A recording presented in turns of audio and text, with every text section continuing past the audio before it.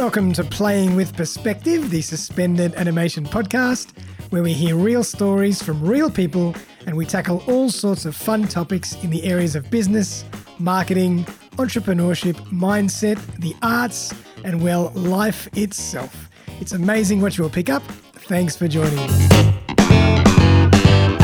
Welcome back, everybody. Darren Saul here. It's Playing with Perspective, the suspended animation podcast, episode 185. I hope everybody's doing well. I have the fantastic Bettina Dida in the house. Hello, Bettina. Hi, Darren. Thank you for having me. Thank you for joining us. I'm really looking forward to the show. Today, everybody, we're going to be chatting about a great concept, Dare to Dance, how to adopt a new perspective of life by embracing change. Now, Bettina was born and raised in Germany, where she worked for 16 years in public relations. In 2008, she moved to Australia with her husband and two boys, 6 and 3 years old, and started a new chapter in her life. She started her creative journey and immersed herself in design, art, writing, and dancing. At the end of 2016, aged 51, a 90-minute massage literally changed her life and became the catalyst for change in 2017. She decided to separate from her husband of 23 years, started an online business alongside her content writing work, and made the courageous decision to go back to dance school. Bettina's memoir has just been published. It's called Dare to Dance. So Bettina, wow, what a story. Welcome to the show. Thank you.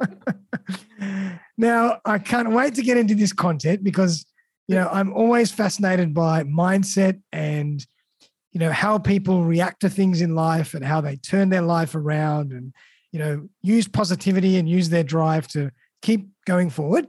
But before we get into all that, I'd love to hear your story and particularly what happened in that massage. You're not the only one asking that. I know it sounds so cheesy, like in a bad soap opera. Now, look, it's maybe I'll just start a bit early. Well, you mentioned already. So I'm originally from Germany, and I had, I was quite happy with my life there. I was married, I had 2 boys, I had a great job, everything was sort of settled and, going along nicely. So you kind of think that's it. But I had always this feeling I wanted to work more creatively and do more creative stuff. Yep. But life happens and I never really did it. I worked in PR, in techno, in the tech space, in IT. And I liked my job, but it was not really creative in that sense, So, and when my husband at the time came home one day in 2007 and said, look, and I have to say, he's German Australian. So he was born here in Australia, but we met in Germany. Oh, wow. And he said, look, I've got a job offer in Sydney. And I knew when we met, he never made that like a secret or something. He said, look, I don't want to spend my whole life here in Germany. He was in Europe for 16 years or so overall. And I said, at some point, I want to go back to Australia. My retirement, I want to spend in Australia. Anyway, so I knew, that would come at some point. And anyway, it happened then in 2007. And so I thought, and this was, at first I thought, oh my God, what is now going? But then we kind of, looked at it from different angles, and our older son was just in 2008 would have started school, and we thought, it's maybe a good time now, and he can start school in Australia. Yeah. And by the way, what did your husband do? Just so I know. He's a finance director. At the time, he was also in IT. Right. Usually, he was most of his, I think, career was in IT and software businesses, but finance. Yeah. Great. Okay. So, anyway, and I felt, and that was the first thing, and I only realized, like that also only came back to me when I started writing about my life. I realized at that point, I thought I had this feeling I have to do this now because this is my chance. If I don't do this now, I will sit forever in that job. I would still be working there, I guess. And And I just feel I have to do it. Anyway, so we said, okay, let's do it. So Wow. we kind of organized everything, and it took about 8 months. And then we sold everything in Germany, like a house, the cars, everything. We didn't want to have like one foot in Germany and one foot here in Australia. And so we came here. And for me, that was a total, a new chapter in my life, literally, because I left everything behind. What that meant something to me, Sure. like my friends, my family, my job, my career, whatever. And for my husband, he was only coming home and starting a new job in another city, basically, right. So anyway, but what that then did was I sort of had to reinvent myself. And I thought, this is my chance. I'm doing some creative stuff now. I had no idea what that was. And so I started literally doing art classes. Okay. I always wanted to do art classes. I never got around in Germany. So I went to different art schools, Julian Ashton, in Manly to an artist. Then I was in the National Art School. I did like these courses you can do over a term or a weekend. Were you an artist as a kid? Did you do art? Oh, no. Never. No. But I have a very arty, creative family. Okay. A few of my uncles are architects and kind of in that creative, they're all good at drawing and painting. So there was something in the family, but I never got around to do it somehow. Okay. Yep. And then I ended up after that year, that was the first year we were here in 2009 or so, I ended up at the International School for Color and Design. And there I started... I studied color and design, like this is sort of TAFE-like thing, it went a part-time or full-time course. It went over 1.5 years. I did a color design diploma, and which then kind of encouraged me to self-publish my first book, Downsize with Style. It was in 2014, so I did that. And then I started writing. And that came from all of, it kind of evolved. It came out of from the book publishing story. I started writing house features for design magazines, and which then led to my copywriting work, what I'm doing now. So you're obviously always very creative and very artistic, Yeah, I know. Writing, art. I mean, you had that flair always. But that was, and I said that in my book, Australia has treated me well, because I would never have done all of that stuff in Germany. Okay. I know that. I had this feeling. So I kind of explored all these things. And in 2015, I had this feeling I wanted to write about my life. And that is when my creative writing journey started, and we can talk about that a bit later, because what if people want to write a book or so, what can help them. So I did that. I started writing, and then in 2016, that was this year, it was a bit of a weird year, the whole year was a bit crazy. In different areas of my life, I thought, what is going here and happening there, and I don't know, and whatnot. And then I entered like this unsettling phase of menopause for women. Right, yeah. And it was all came together. And anyway, so we went to this wellness retreat in the hinterland of Byron. And the first time, I was there several times before, but the first time actually my husband went with me. And so I had the moment we stepped on this property, I knew something was going to happen. It was all very spiritual and really strange to me. And I had no idea what actually happened, but I got these messages and I heard things and people said something. And I was oh my God. Yeah. It was really kind of a bit scary almost, because I was not used to this sort of, Wow. And then I had this massage, as I said, on the very symbolic, on the 31st of December in 2016, last day of the year. I had my God, on 31st of December. Oh my God. Kahuna massage. And I had no idea what, like 2 days before, I had no idea what a Kahuna massage is, but I had some, I did some Googling, and I had the guy who did the massage actually before that in a normal relaxation massage. We had a package.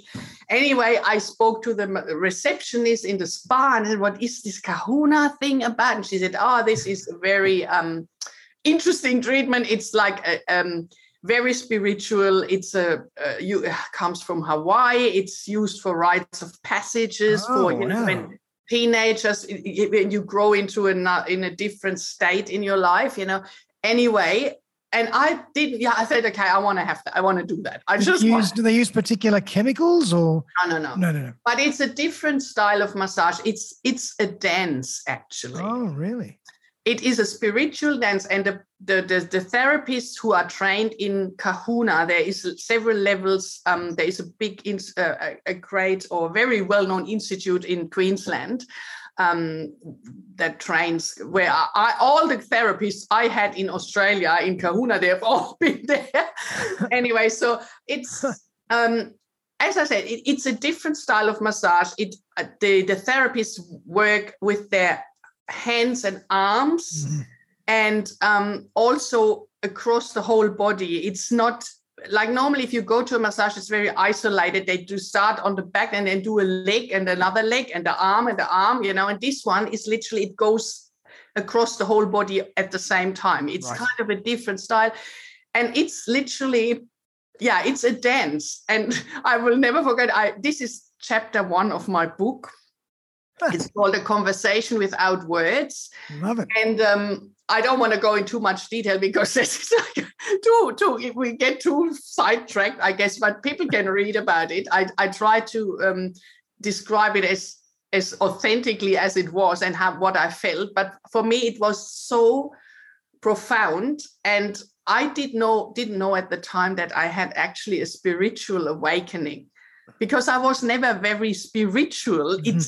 But I have to say, when I came here to Australia, I started right in 2010, I started practicing yoga. Okay. And I've been at that point, I have been practicing for 7 years already. Wow. And I did a lot of yoga and a lot of meditation, which I never done in Germany. I learned all of it. So I kind of... You really kind of opened your way to receive... the antennas to receive spiritual messages. Yeah, I know.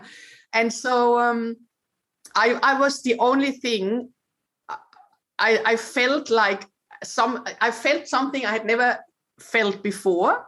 It was at one point, I always say that it sounds so weird, but I felt like the therapist and we are one person. Oh my God. There was a total soul connection. And anyway, so the massage went by, 90 minutes. And then I was so confused. He said, how are you? Are you feeling okay? And he said, it can be very, Kahuna massage can have a very extreme reactions in people. Some start to cry, some are totally euphoric and whatnot. And I was very peaceful. I was so peaceful. And I said, but I didn't say that to him. He then went off to his next guest, and I was sitting there. And the only thing in my head was like, something is going to change. Something is going to change. This knew that was a trigger that had been set. It was like a tape, but I couldn't make sense of it. So next day, we are flying home. And I was so confused that I could not do anything. My children drove me crazy. The boys, I said, just leave me alone. I couldn't work. Yeah. I was like, I said, I get crazy. I need to talk to someone. And that's when I then, I remembered I had met a life coach a couple of months earlier in a networking group. And I thought, I need to call this woman. Mm-hmm. I remember as a teacher, I need to talk to someone. And so I started working with her. And that was not easy either, because, and then now we are in 2017, this was my biggest year of change. And that is basically the core of the memoir as well. Right. We worked through a lot of stuff. It was not comfortable. It was awful at times. But after 3 months, I realized what was going to change. And that was that my marriage had come to an end a long time ago. And you never had any perception of that? You never thought anything about that before? Of course I did. And I remember I was journaling. When I started writing my book in 2015, I started journaling a lot. And at some point, and I still have that journal, I have all my journals, I wrote in that book for myself, where is my marriage going? Mm-hmm. I knew there was something, but you know how it is. I mean, maybe you don't know, but I came from Germany with my husband. I thought, what the heck am I going to do? I can't leave this marriage. What am I going to do? What happens with my children? And I was like, it was so scary. And how can I survive by myself in Sydney? It's so expensive, like all the stuff in my head. And I kept just suppressing the emotions and the topic at all. I never spoke to my husband about it, which was not great either. I mean, it was how it was. But this massage was such a catalyst for change, and it brought up, I knew now it's done. I can't keep pretending any longer that I'm the happily married wife and mother and whatnot. Yeah. Because the people around us, they all thought we are the happiest, couple, and it's all nice. We have a nice house here on the northern beaches and 2 nice children, and everything looked great. Yeah. And so outside, everybody felt fantastic. You don't know people. That's how I say. You don't know people's stories. They can look as great as what's going on. And even my husband even didn't know it. It was not that I just had that in me. And so with that work with the life coach, I'm so grateful for this woman at the time. Without her, I could not have managed that year, She helped me with so many things. And I did so much work on myself, which was so uncomfortable. Oh my God. It was I'm sure it was. Sometimes I didn't want to go back. I thought, no, I'm not going back to this thing. This is the session was so awful. What's going to happen this week? How often did you see her? Once a week? Or? Yeah, in the beginning it was once a week, almost. I'd say for the first 3 months or so. Oh yeah. But then when I had this clarity that I wanted to leave my marriage, and she was like, the day I said to her, I said one morning, I said, you know what? I know now what's going on here. I'm done with this marriage. It's over. It has been over for a long time. And she only said, I was waiting for you to tell me that. Oh my God. Yeah. But then it was scary, super scary again, because I said, what am I now doing? Because to a new country with your family. Everything was new job, new world. And now you're. And also then, the scary thing to talk to my husband. Mm-hmm. Well, obviously I needed to talk to him, I could not assume he would get that at some point, That's right. I mean, I don't want to go too much into detail about that, but I talked to him obviously, and then the year went on. It was very challenging, but it was luckily we found an amicable solution. Nice. And we are still, just to calm everyone down, we're still friends now. Good. It took a while, but we are now, it's 4 years ago, or longer, even 5 years. So it's, we got divorced then a year later or so, and we are still friends, and we look after our sons who are now grown up, 20 and 17. Right. It's all good. And it was the right decision. Wow. And going back at the time, it was very scary. I mean, obviously you went to the life coach. Exactly. That was also a therapeutic process, but you had to obviously do a lot of work on yourself. Yeah. Where did you find the strength? Where did you find the skills? And, to embrace change, to empower that whole process? Yeah. So look, definitely in my yoga community. At the time, in 2017, I was literally every morning in the yoga studio, and this place was for me, and that whole atmosphere, that spiritual element of yoga. And then also I read a lot of Buddhist books. Okay, great. I very much, I grew up a Christian, I'm christened and whatever. I was not very super religious, but I am Christian, and so I believe in something. Not that it's God as such, but there is. When I discovered the Buddhist philosophy of life, for me it's a religion, a world religion, but I don't see it so much as a religion. It's Buddhism is a philosophy as well. How you live, and I was literally. Was the word I couldn't get enough books, reading from Buddhist monks and nuns and whatnot. And that helped me a lot. And then I started journaling a lot, so I literally, that was every night I would write everything that was in my head in this journal. I have tons of journals from that time. And it was kind of helping me as if I talked to a friend, or someone. I could just write everything. That was the thing. And then also, a lot of meditation and just mindfulness, and trying to, one strategy that the coach, she recommended, and that was a really good recommendation, was not to kind of look too far ahead, like one day at a time. Take it one step at a time, yeah. Because I got, like, literally in March, when I decided, okay, I need to talk to my husband, there's no way around that. I had no idea. I did not know where I would be at Christmas. Yeah.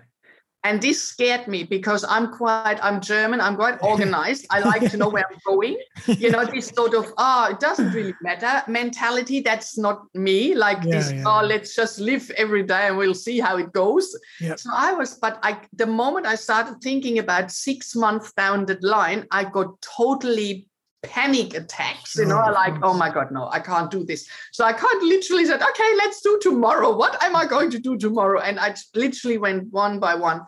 And so and then I realized it, and that's the thing, when you kind of make a decision to embrace change, which is uncomfortable because we are all change resistant. Most people, it's kind of, we don't know, and whatnot. We all run away from change as fast as we can. Yeah, but it's the moment, and yoga, again, the yoga community and the teachers, one of the guys at the time said in one of the classes, we learn not to let uncertainty turn into fear. Oh, I like that. And and that was what happened to me. I'm getting but all the time in that year, every time I needed to hear something, someone said it somewhere. Wow. And so I was like, oh my God, this is so cool. Don't let uncertainty turn into fear. And so I wrote all that down, or one said, then another one said, like, if you get thrown in the middle of a fire, because life throws you all these curveballs and whatnot, as a yoga practitioner, or you learn how to sit in that space and kind of think about between an event that happens to you and your response. There is this space where you can make a decision how you want to react. Yes. So you learn to sort of detach and kind of step back and think, okay, this just happened. Yeah. What am I now doing? Yep. Do I react like crazy and scream at people, or do I kind of think about it? And so there was all that stuff, over the year, and I got these little tips and things, and I thought, oh my God, this is good. Yeah, I need to take that on. But what the interesting thing is? The interesting thing is that we all hear these things around us all the time, but we don't listen to them. Whereas you were obviously hypersensitive at that point, at that period, to welcoming these messages. Your antennas were up, and you heard and you heeded all these interesting little bits of philosophical wisdom, and you actually embraced them. Yeah. And but that was how the situation I was in. I knew I just needed to keep walking that really rocky road, or whatever you want to call it, or tunnel. Yeah. And I knew at some point there will be light at the end of this tunnel, and I will come out of it. But I just have to trust. And that's also Buddhist philosophy, trust and have faith that it will all happen for you when the time is right. And I mean, one other really simple example, like when I then said, okay, I want to separate from my husband. And then the next panic attack came 5 seconds later. Oh my God, I need a lawyer. I never worked with a family lawyer. Oh my God, what is that? How is that going to be? And how much is that going to cost? And what else do I have to do? And oh my God, I don't know anyone. And then Karina said, don't worry. What about have a think about who do you know who got divorced? And then I'm like, 1, 2, 3, 4. And literally, I went into some good friends, and I said, when you got divorced, which lawyer did you have? And it didn't take long. I asked 2 or 3 girls I know, or women who got divorced in the last, 5 years prior. And I found the best lawyer on this planet. Wow, and one of my friends said, you don't have to go anywhere else. He's the one. He's amazing. Brilliant. And I went and I thought, oh my God, that was easy. I booked a consult, and he said, he asked me why I wanted to separate, as typical questions. And I just told him the story. And then in that first 1.5 hours or 2 hours it was, he said, this is your case. This is what can happen, A, B, or C, or whatever, And I said, great, okay. I felt totally relieved because I knew you had a roadmap, the directions. Exactly. Yep. And then I said, okay. And he said, okay, if you need me, call me. And then I literally called him about 4 weeks later, when that was all in that year. And at some point, when I talked to my husband, then it all started with the lawyers. But just as an example, that was how it happened. There was always stuff coming when I needed it. And and this year, like the whole year, that made my belief in this whole Buddhist philosophy is so strong. Yeah. There's a great saying. I don't know if it's Buddhist or not, but it's a great saying I always remember. When the student is ready, the teacher will appear. Yeah, I know. It's so true. So I kind of, it's just lived by these guidelines and then I kept going. And then now we're coming to the dancing. That was a year later. So basically end of 2017, the lawyer stuff was sorted out, and then my husband actually went with our sons to Adelaide to his mother, and for a week or so after Christmas, and I was alone at home, and I knew, we knew already we would need to sell our house, at some point, and I knew it wasn't far away. So it was for me this kind of saying goodbye to the house thing. Yeah. And I think it was on the 1st of January. I was I was sitting there by myself thinking, I just watched some nice movie. And I opened the CD drawer. It was Dirty Dancing. No. Strictly Ballroom. Strictly Ballroom, all right. Great. Because I knew, we had a few DVDs, and I thought, this is a fun movie. I watched that. There's dancing and music. And while I was watching this, I heard this voice in my head, and it said, go back to the dance school. And I thought, oh my God, this is it. Had you danced in Germany or had you danced here? Yeah, I danced when I was 15. In Germany, they still have this tradition. You go to a dance school and you learn the basics of waltz and, some basic standard dances. And I remember I loved it at the time, but no one, when you are 15, 16, that is so uncool, ballroom dancing, no one did it. And I was like, then I just didn't do it, anymore. And we did our course there, and then we had a little ball at the end. It was amazing, but that was it. And then, but I have to say, when I came here to Australia in 2009, I came through a dance studio. And not a ballroom dance. They did like jazz dance and other style of dancing, Latin and other things, ballet. They had there was a salsa class, and a guy came in who has a salsa school. He's on the Central Coast in Gosford, and so I started learning salsa, and I thought, this is cool. I like that so much. So I went to salsa socials, and so I for a year in Manly here, and I just danced salsa. Wow. Salsa's beautiful. Then, I stopped again. So but I still had these shoes. So on that day, I thought, where are my dance shoes? So literally that was from 2009, and then or 10. It was then 2018. Like the shoes were somewhere in a cloth bag. Oh my God. Yeah, I found them again, put them on, and I thought, I'm going to a dance school. And then I Googled dance schools on the Northern Beaches, straight up while the movie was still on, basically. Oh my God. And a day or 2 days later, I was in a dance school.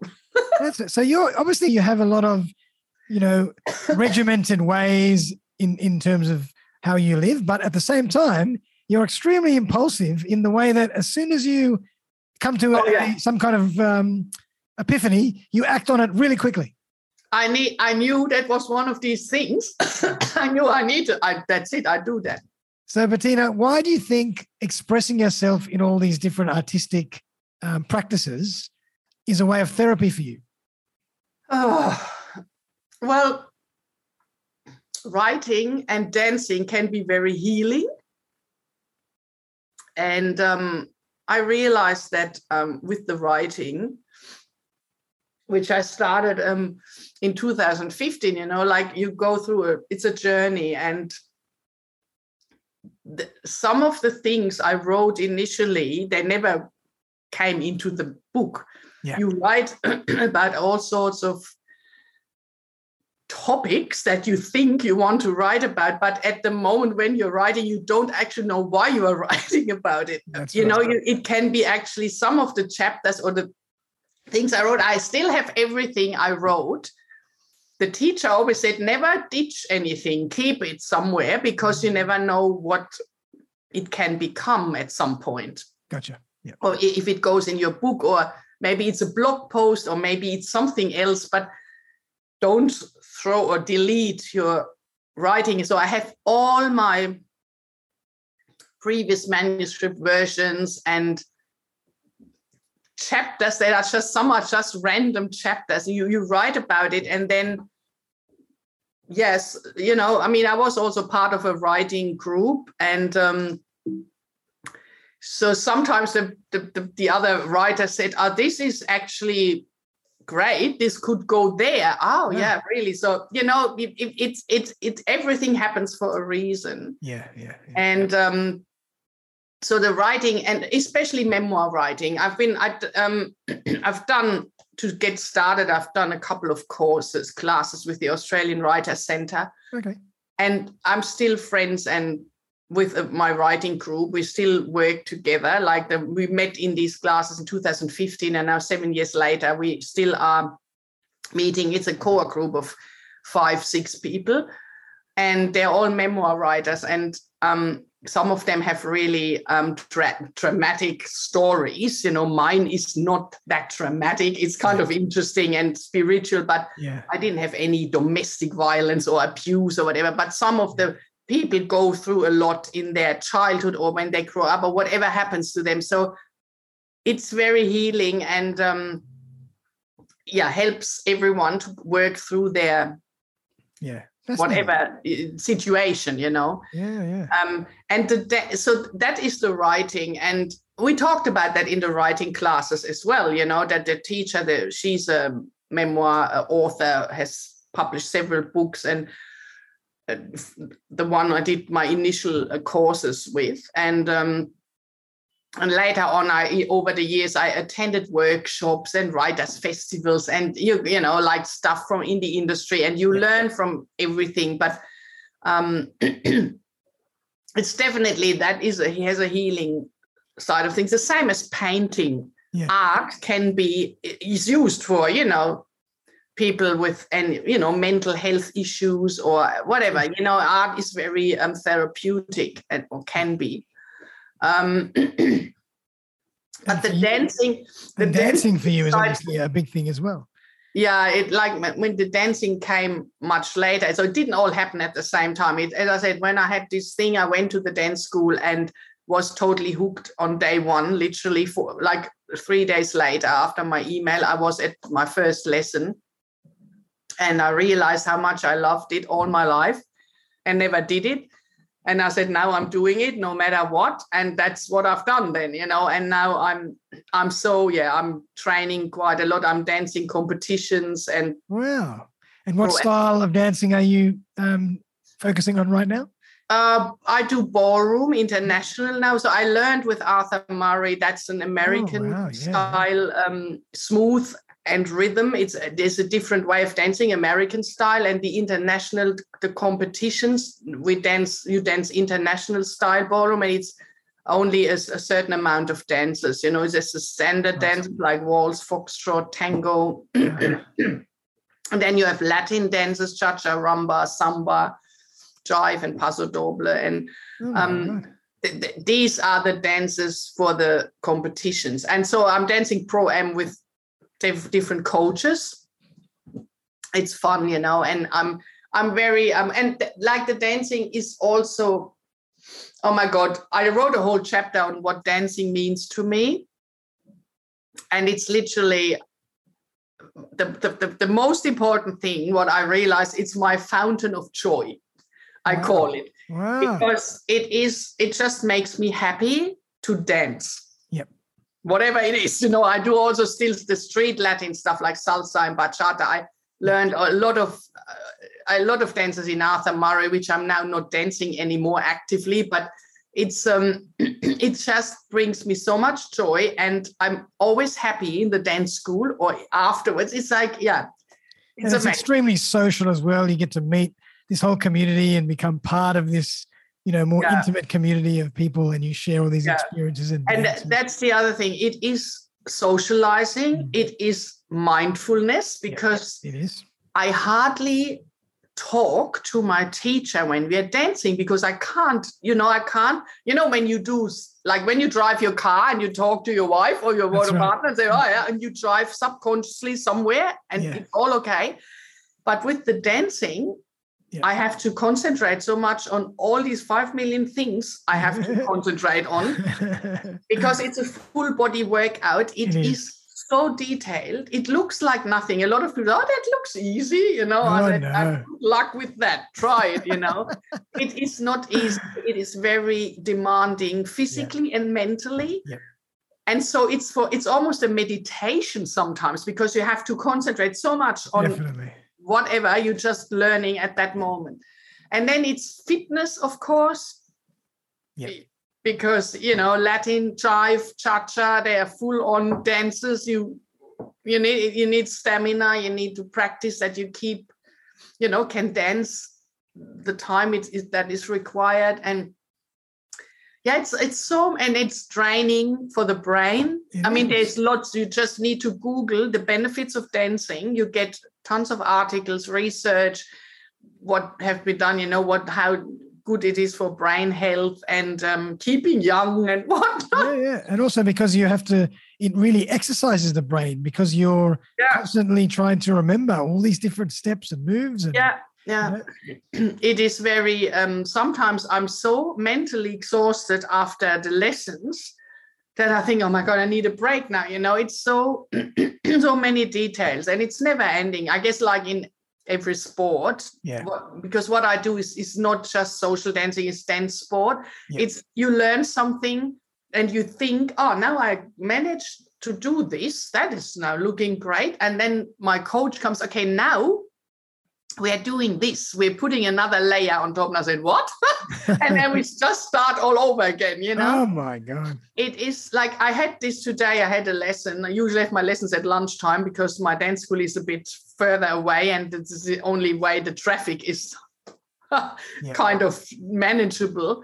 And I said, I feel like we stepped up a notch in the level what we are dancing. He said, yeah, but now I feel like I'm, you know, back to square one, because it's new and it's a new level I'm on, and it goes ding, ding, ding, ding. It's almost like 2 steps forward, 1 step back. It seems to be that in a lot of pursuits of that nature. Yeah. So that is what the dancing means to me a lot. And it's just, and now I decided I never give that up again. As long as I can, I'm going to be dancing. And that's amazing.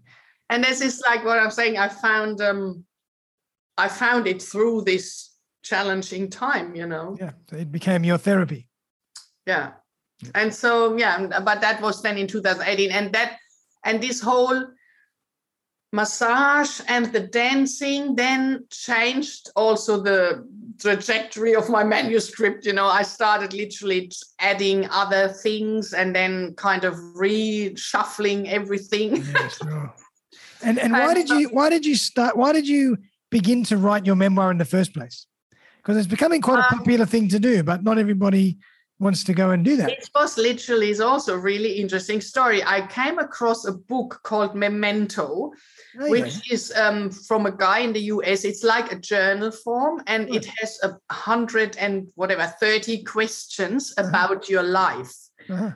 And it's kind of made like a journal. You know, there's a question, you can fill it out in that book. And I came across that somewhere through someone in end of 2014. And I thought this is kind of interesting.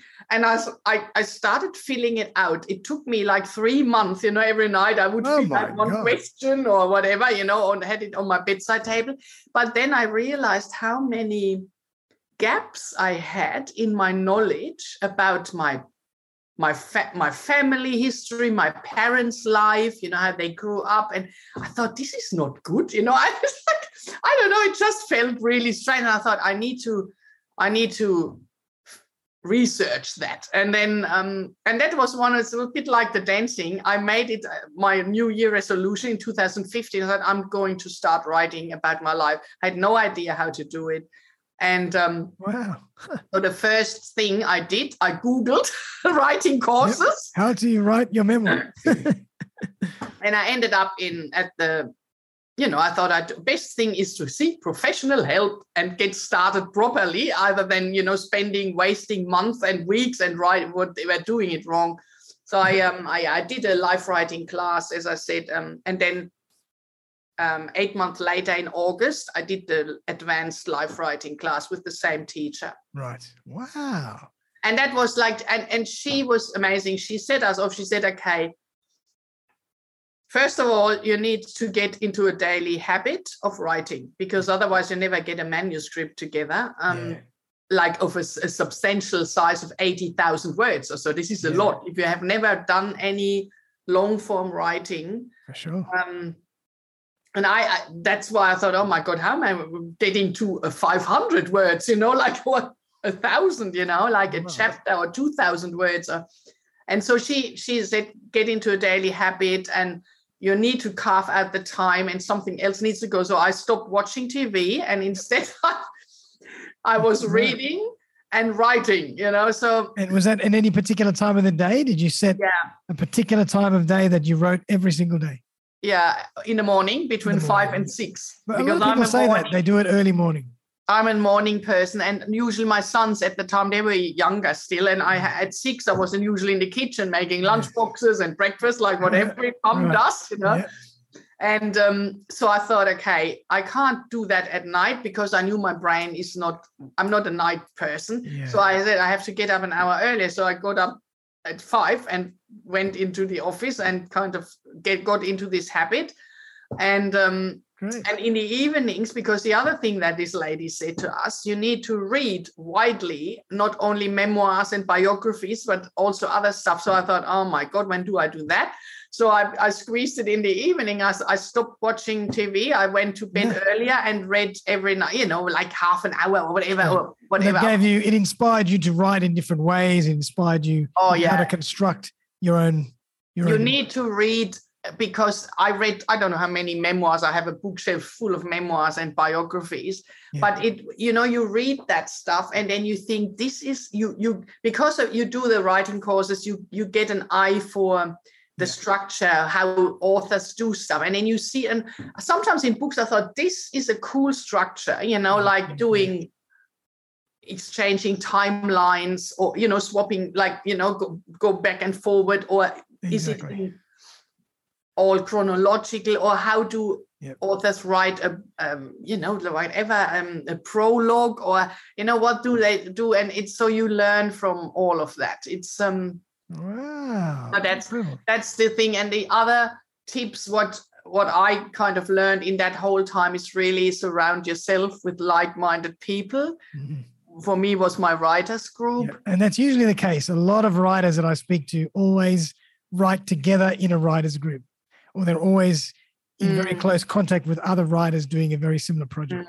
Yeah, and this is also, you know, it was not like I invented that. That came out of that writing class. You know, that she said, look, writing groups are amazing, and find some people you connect with. And obviously memoir writing is very vulnerable and authentic. So you're not making up stuff, you're writing about yourself and your life. And so we then all decide, okay, we want to, because there was a few people in that class which we got along well, and then we kind of thought, okay, let's form this memoir group, and there's no other genres, just memoir writing. And so that helps, because they know people who are not writing have no idea how hard or challenging it can be to write a manuscript. Oh, of course.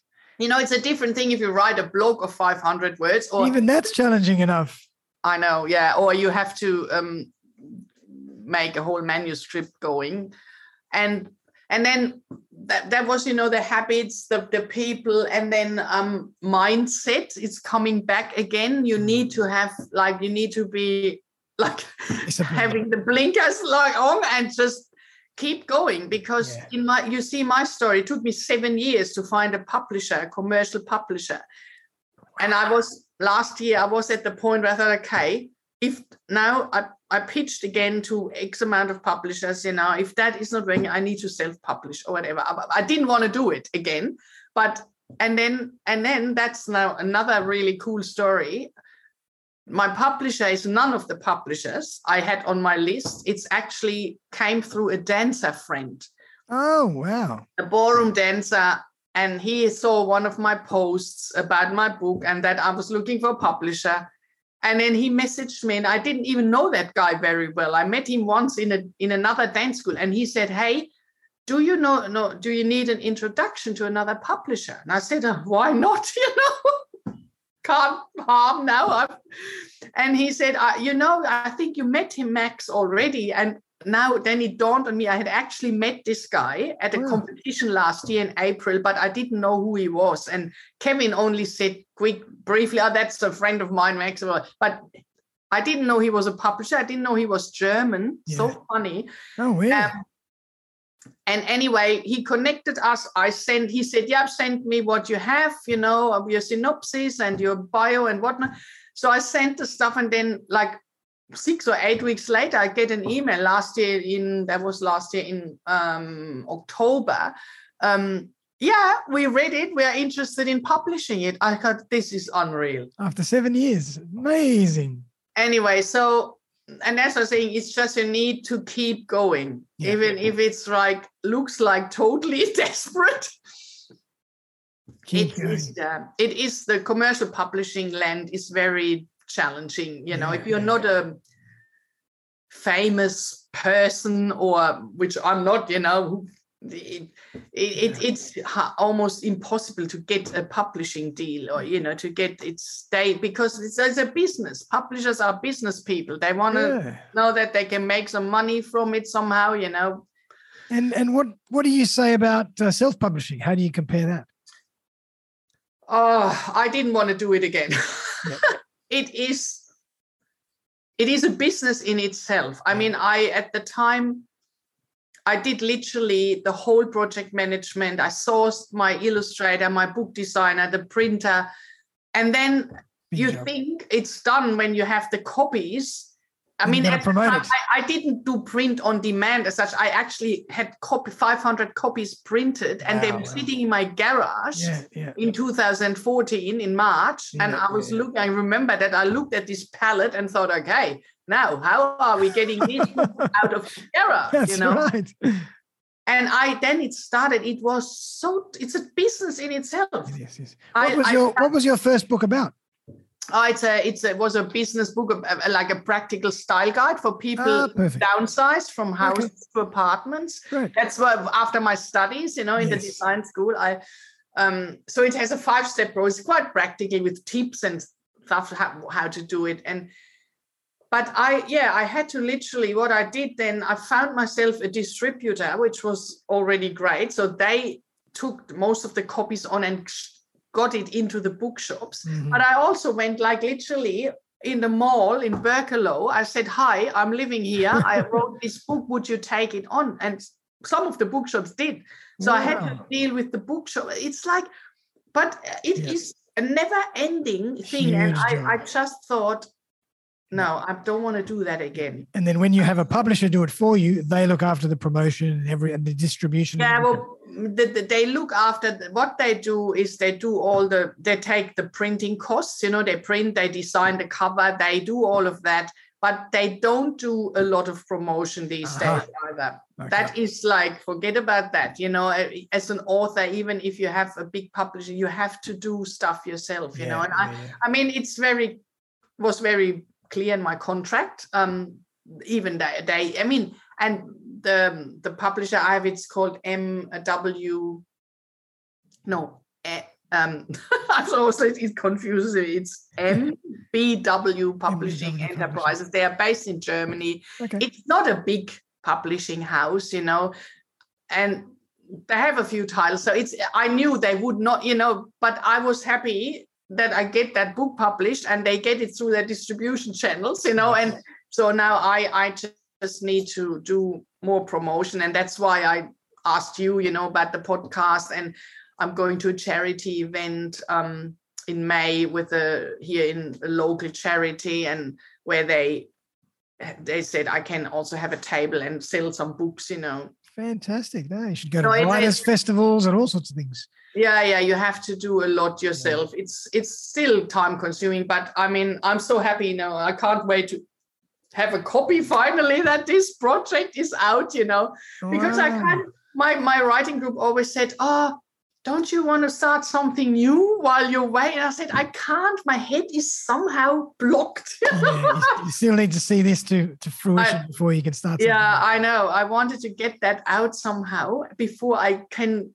Now I can sort of, I have to do some promotion and marketing stuff, but it's kind of then I'm almost like a blank canvas, and I can start something new if I want, so yeah.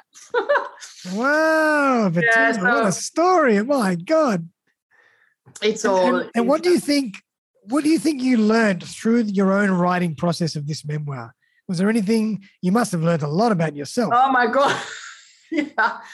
Oh, that's a big question. Yeah, look, it's I guess there's three things that I also learned in my business. It's how you show up to things. It's like you need belief, attitude, and commitment in a way. So believe first and foremost in yourself that you can actually do it.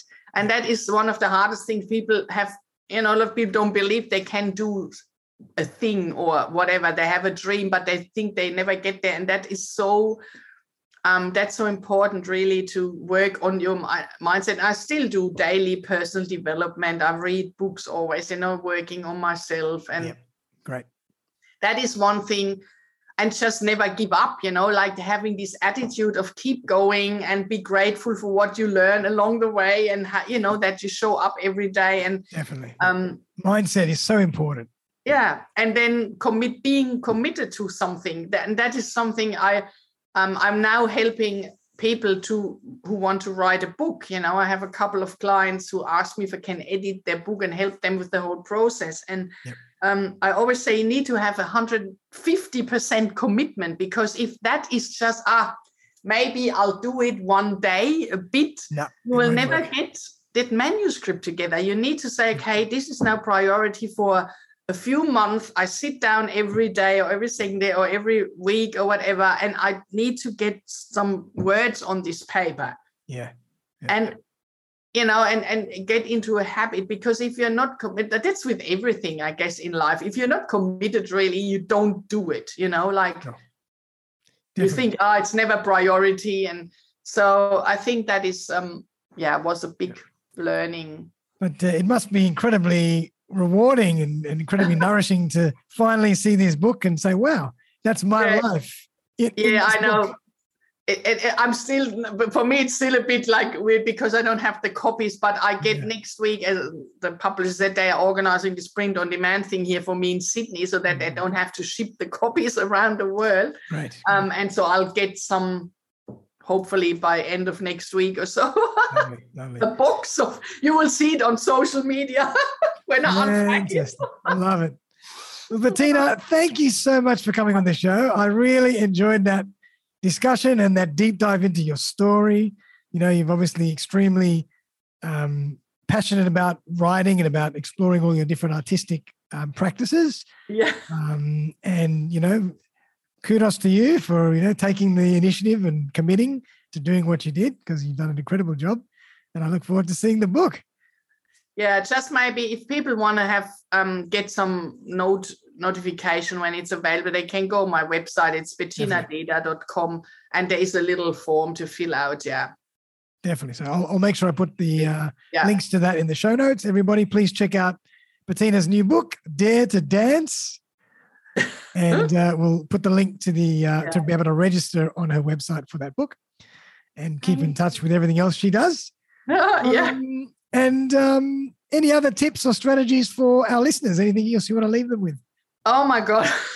I guess going back to the topic of change, it's this if you are in a pivotal, is that the right word, moment in your life where there's something is going, in which direction do I go? I guess it's like the two options are only, there's one, if you can become a victim of your circumstances and just do nothing, or to embrace change and go for it and, take all the opportunities that come with it, because there are opportunities opening up when you make a decision to change something. Love that. And as well, in your own story, don't always do it alone. You can get help. Yeah. Don't always have to take everything on by yourself. Yeah, there are people to help you and there are people to guide you. Yeah. I love it. Well, Bettina, thank you so much. It's been a pleasure to have you on the show. I've had a fascinating discussion. What a story. And I hope the audience loved that as much as I did. We covered so much interesting material. So check out her book. It will be out very, very soon. And everybody, enjoy the day, enjoy the week, and we'll be back for another episode of Playing with Perspective, the Suspended Animation Podcast. Bye for now. Thank you, Darren. Bye. Thanks again for joining me for another episode of Playing with Perspective, the Suspended Animation Podcast. If you would like to join me as a guest on the show, I would be delighted to collaborate. Feel free to buzz me on 0414 659 800 or email me on darren@suspendedanimation.com.au. I'm always on the lookout for great guests who can share their stories and expertise with my community. Also, if you have been thinking about putting your own podcast together and not sure where to begin, look no further. I run a really simple 3-part podcasting course, one-on-one with me, where I walk you through the entire podcasting journey. You'll end up with a fantastic new podcast to start sharing right away. Feel free to get in touch to discuss further. But for now, though, have a fantastic day, and I'll see you next time.